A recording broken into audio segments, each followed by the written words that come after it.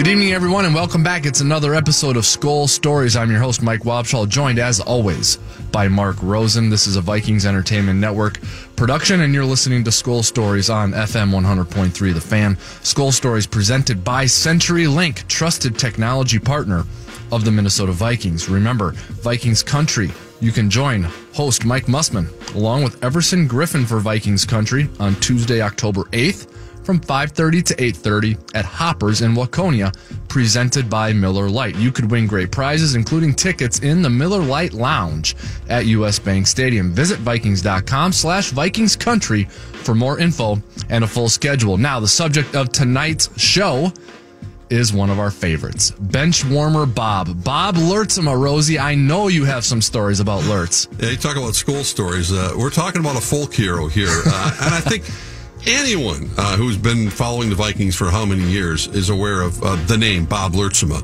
And his story is unique, coming here from the New York Giants to the Vikings in 1972, but not so much what he did on the field, although there's one particular play which we will definitely get into with the Miami Dolphins, but what he did off the field and how bench warmer Bob Lurtsema became bench warmer Bob Lurtsema, and one of the most recognizable figures in the Twin Cities. So, yes, lots of stories to be had. Yeah, and, you know, folks are going to listen to this, Rosie, and they're going to see, if they don't already know Lurtz, they're going to hear that he's a very gregarious, fun-loving guy. So for you, Mark, when you were covering teams, or even now as you're still around teams, when you get a personality like that, it helps brighten up the room, and it helps make things more colorful in what can sometimes become a mundane process of covering teams, right? Well, there's certain guys you just gravitate to, and we call them go-to guys, even when things aren't going well. Players can become a little moody to deal with, and Lurtsy was one of those guys, and that was always available and always interesting to put a microphone in front of, and he would give you some good perspective on the game. It wasn't like he was just this colorful figure that did commercials. I mean, he knew what was going on, and he would give you some tremendous insight, even if he wasn't playing all that much. So, yeah, he was one of those guys who was an easy guy to go to after interviews for games. All righty, looking forward to this conversation. Here's Rosie with bench warmer Bob Lurtsema.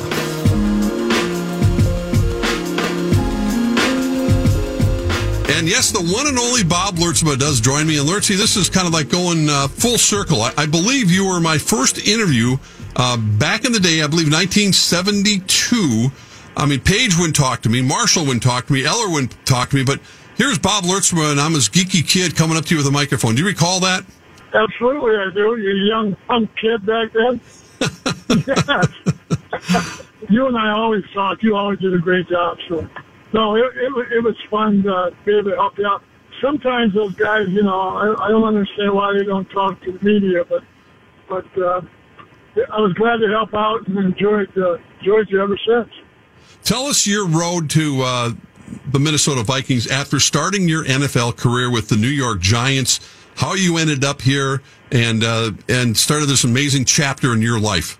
Well, actually, it's tough for me to talk right now. I'm celebrating my first game ball, my 50-year anniversary of my first game ball. I've been partying pretty heavy, so if I come across incoherently, let me know, because 1969, Minnesota Vikings were 12-2. Mm-hmm.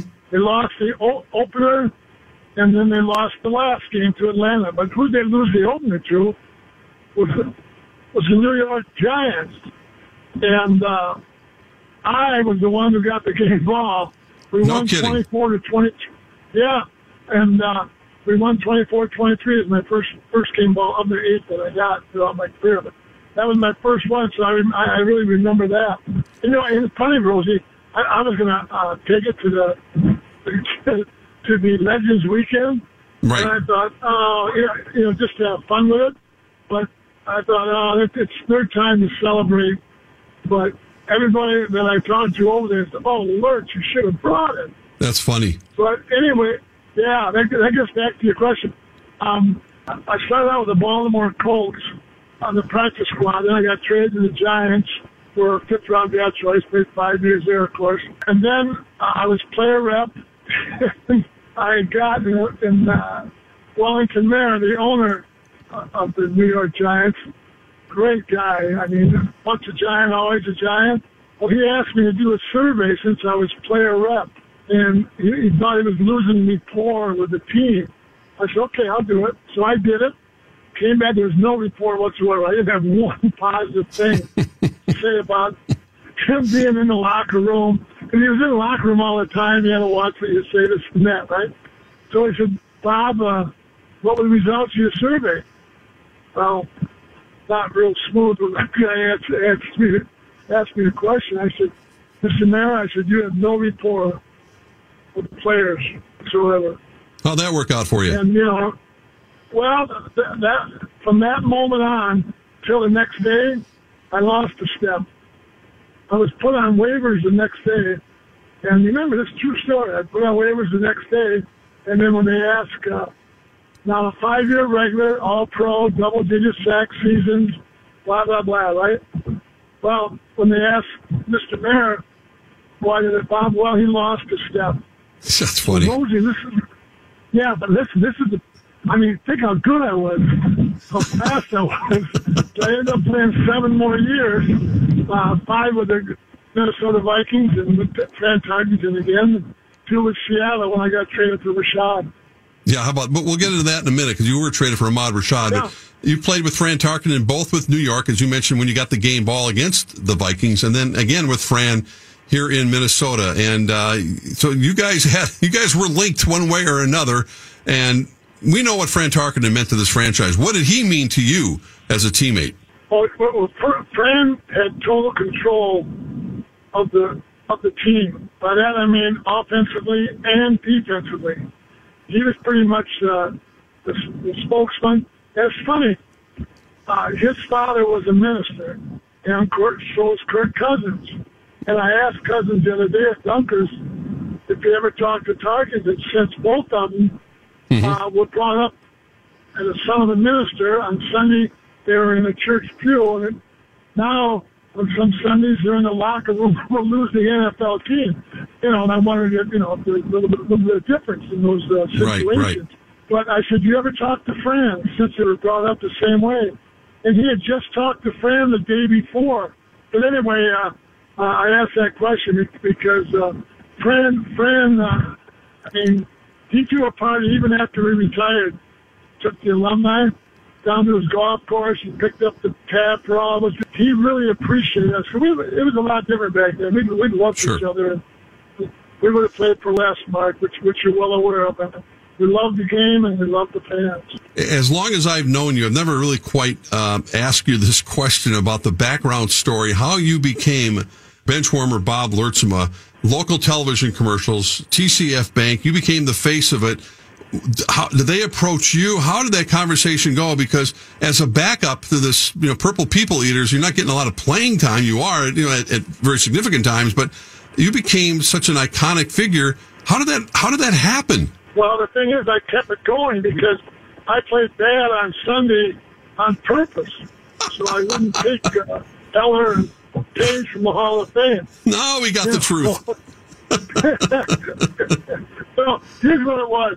Jim Lovedahl worked for Colin McBoy Advertising Agency, and they represented Twin City Federal. And Jim Lovedahl came up with let's take somebody who's a complete unknown, different name, a backup, and good looking. So I nailed 3 of the 4. So you can guess which one I didn't nail. But then we went in, and because they interviewed different names, they interviewed Godfrey Zonbreaker, Carl Gershbach, and then Bob Lurtsema. Well, when they showed it, I read the script. They took the 3 of us separately, and we read the first one. You probably don't recognize me, my helmet off. I put my helmet on. I said, come to think of it, you don't recognize me with my helmet on either. They read these, and I thought, I said, I don't care who you pick. This is great. Because it's easy to make fun of yourself if you're doing the best that you can and you don't make no mistakes. There's nothing to be ashamed of. Everybody in the state of Minnesota knew you. At one point or another, I think you took a picture with pretty much everyone. As much notoriety as Fran had, and Page, Eller, Marshall, you go down the list. everybody loved Bob Lurtsema. Everybody stopped you in the street, and you were always very kind to everyone, took pictures, autographs. I mean, you were like the ultimate politician back in the early 70s. I don't think there was a baby you didn't kiss, an autograph you didn't sign, a picture. This is long before selfies ever were around, but my goodness, everybody knew who you were. That one week, basketball week, we were on the air 135 times, the commercial. You're sitting in your home, and then when they're making fun of me, and I'm not starting, and then, of course, I go in the game and got lucky enough that everybody else got double teamed. Nobody blocked me, so I got a sack, right? Right. And I'll say, well, he should be starting. Well, now, all of a sudden, the people that are watching me are saying, they're messing with me and my job as well as Bob. Bob should be starting. And then all of a sudden, you get a bond. It's really, an average commercial idea is 2 to 3 years. This went 12 years. Amazing. So I was in your home, in your living room, so you could trust me. I was there every day in your living room, and then I was, as much fun as they were making of me, that's the way I was in person.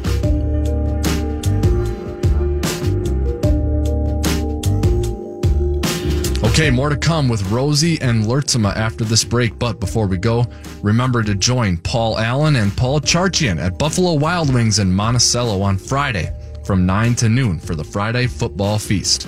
The feast is presented by Coors Light. Check out the complete schedule at Vikings.com and on the Paul Allen Show page at KFAN.com. More Skol stories with Bob Lurtsema after this.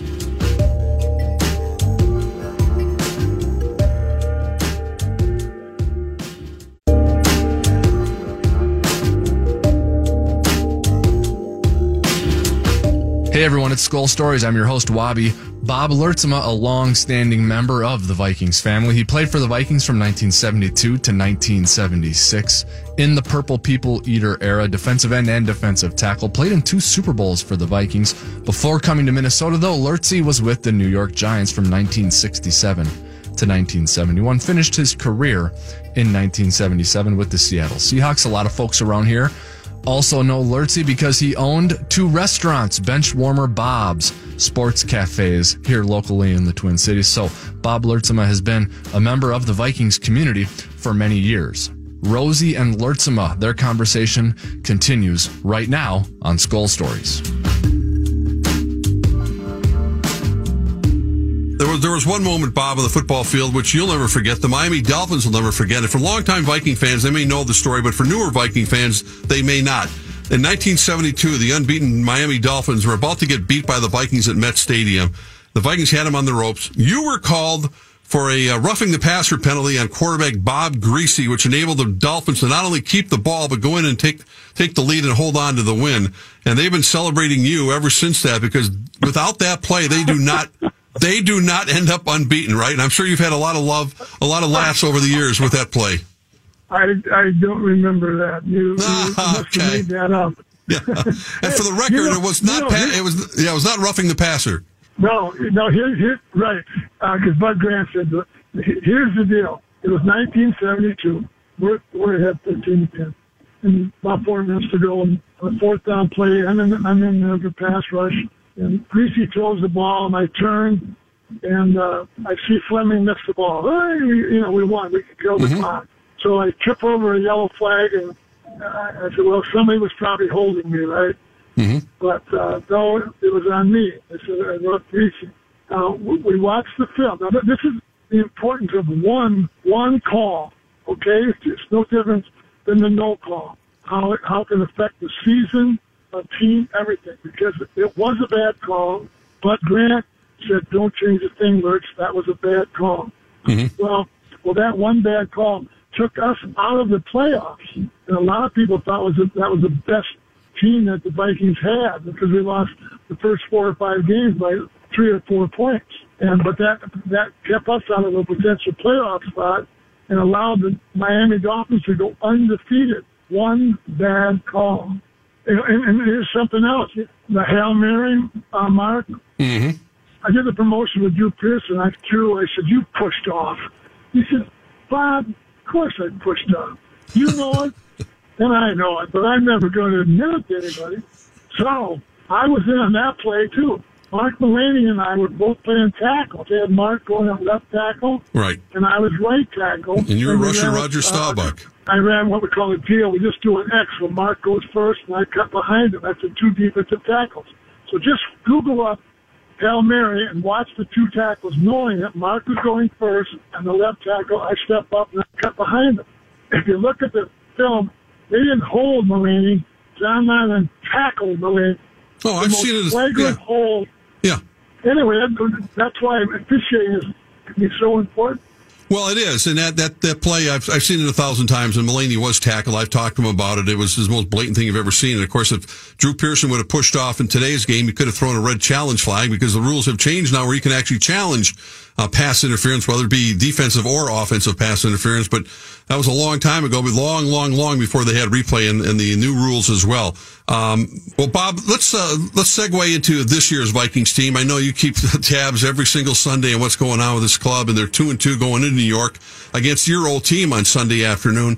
There's a feeling, maybe a sky is falling feeling about the 2 losses on the road, what's going on with Kirk Cousins. But what are your overall view of where this team is and where they need to go? Well, I really feel in my heart if they don't win this week, they're out. I know it's a long season, but you look at the end of the season, the next 5 games, three of them are played at night, prime time, 5 of the next 9. I mean, they have a terrible, terrible schedule because night games are so tough on the player because you wait all day and let's get the game started, you know. And their schedule is just brutal for Thursday night and Monday night games, as well as when they have the week off.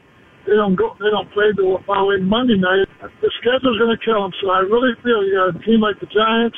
Jones is playing so much better every week. I just talked to a couple guys in New York yesterday. They said he's improving the leaps and bounds. But their defense is so vulnerable. The Giant defense is that if Cousins and Cook do not have a good day, I hate to say it, but that schedule, that is it is the rest of the season. Your screen, you know, your window is just, it's so short. You know, you have to take advantage of it, man. The little things make it go. And it's no different than I think Zimmer, when they had 12 men in the field, he called timeout. I went, boy, that's a dumb timeout. But then I find out that there were 12 men on the field. Right. I mean, and that's a big turning point. Oh, man, because the window is so short, you don't want to miss that opportunity to potentially improve your chances of winning, be a better team.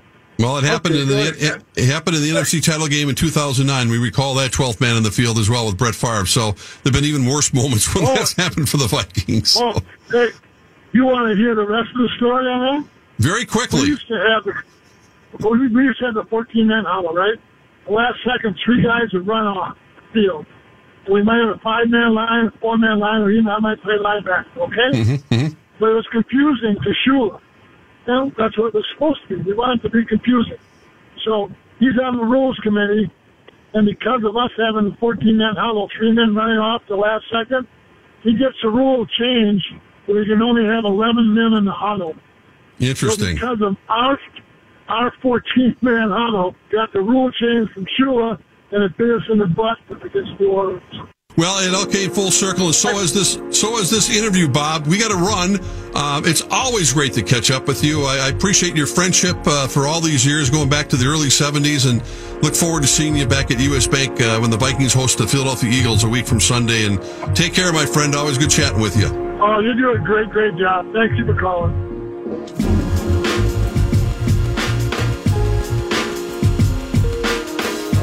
Okay, our thanks to Bob Lurtsema, a Vikings legend, for joining us. Always fun to have him around, including here on Skol Stories. Okay, Mark, Vikings and Giants, what are you looking for on Sunday? I'm looking for number 8 to have a big game for the Minnesota Vikings. He needs it, and I think this offense needs it. And I think the Vikings need to get off to a good start. This just in. I don't know what it is about falling behind early in games, but on the road, but they just seem to be a different personality. So let's see them get off with the kind of start they've been getting off at home, and that would certainly go volumes, because the Giants are certainly a beatable team. Yep, and with the way this Vikings defense is playing, Rosie, a fast start for the offense is going to mean trouble for the Giants, but that's easier said than done. Correct. Every team has designs on starting fast. The Vikings did so in Week 1 against the Atlanta Falcons, getting up 21-0 in the first half, eventually 28-0. It was all downhill from there. In Week 2, the Vikings were down 21-0 to the Green Bay Packers before they stormed back to make it a 21-16 game. Week 3, the Vikings get off to another fast start, 21-0 against the Oakland Raiders, a game that they end up winning. Week 4, slow start for the Vikings. They go down early, ended up being down 16-0 before scoring a touchdown late in the fourth quarter. So it has been a season of ups and downs in terms of fast or slow starts for the Vikings. They hope to be on the right side of a fast start on the road at MetLife Stadium against the New York Giants. Going to be a fun game. In the meantime, as you're getting ready for this Vikings-Giants game, remember, we've got programming every single night here on FM 100.3. The Fan. For example, on Tuesdays, you have Under Center with Kirk Cousins, also hosted by Mark Rosen, co-host of Skol Stories, where they break down last week's game, they look ahead to next week's game, and they talk about some other things in the quarterback and the Vikings' life. This week, Adam Thielen joined Kirk Cousins on Under Center. That is 6 to 7 p.m. every Tuesday evening on FM 100.3 The Fan. And then, of course, you can get it in on-demand fashion at KFAN.com and Vikings.com, as well as all the places you like to get your podcasts. Wednesday evenings at 6:30 is X's and O's with Mike Zimmer. Vikings head coach Mike Zimmer joins host and voice of the Vikings Paul Allen for their weekly radio show every Wednesday evening at 6:30. Thursday night is Skol Stories. And then on Friday evenings at 6:30, yours truly hosts Vikings Final Prep. We get you up to date and caught up on all things Vikings and the opponent, including the latest injury news, getting you ready for the game the following Sunday. So lots of Vikings programming right here every single evening. We encourage you to check it out when it airs, as well as wherever you like to get all of your podcasts and wherever you like to consume on-demand content from the Vikings and the Vikings Entertainment Network, KFAN.com and Vikings.com. And we will hear what happens in this Vikings-Giants game. Of course, it's at noon Central Time, the kickoff at noon. You can listen to the game right here on FM 100.3 The Fan and the Vikings Radio Network. Paul Allen will have the call, Pete Bursich in the booth, Greg Coleman and Ben Lieber on the sidelines. The pregame show is hosted by Mike Mussman. That begins at 10 a.m. Again, our thanks to Bob Lurtsema, and thank you, Mark Rosen, for doing a great job. And thanks, everyone, for listening. That's it for tonight's episode of Skol Stories.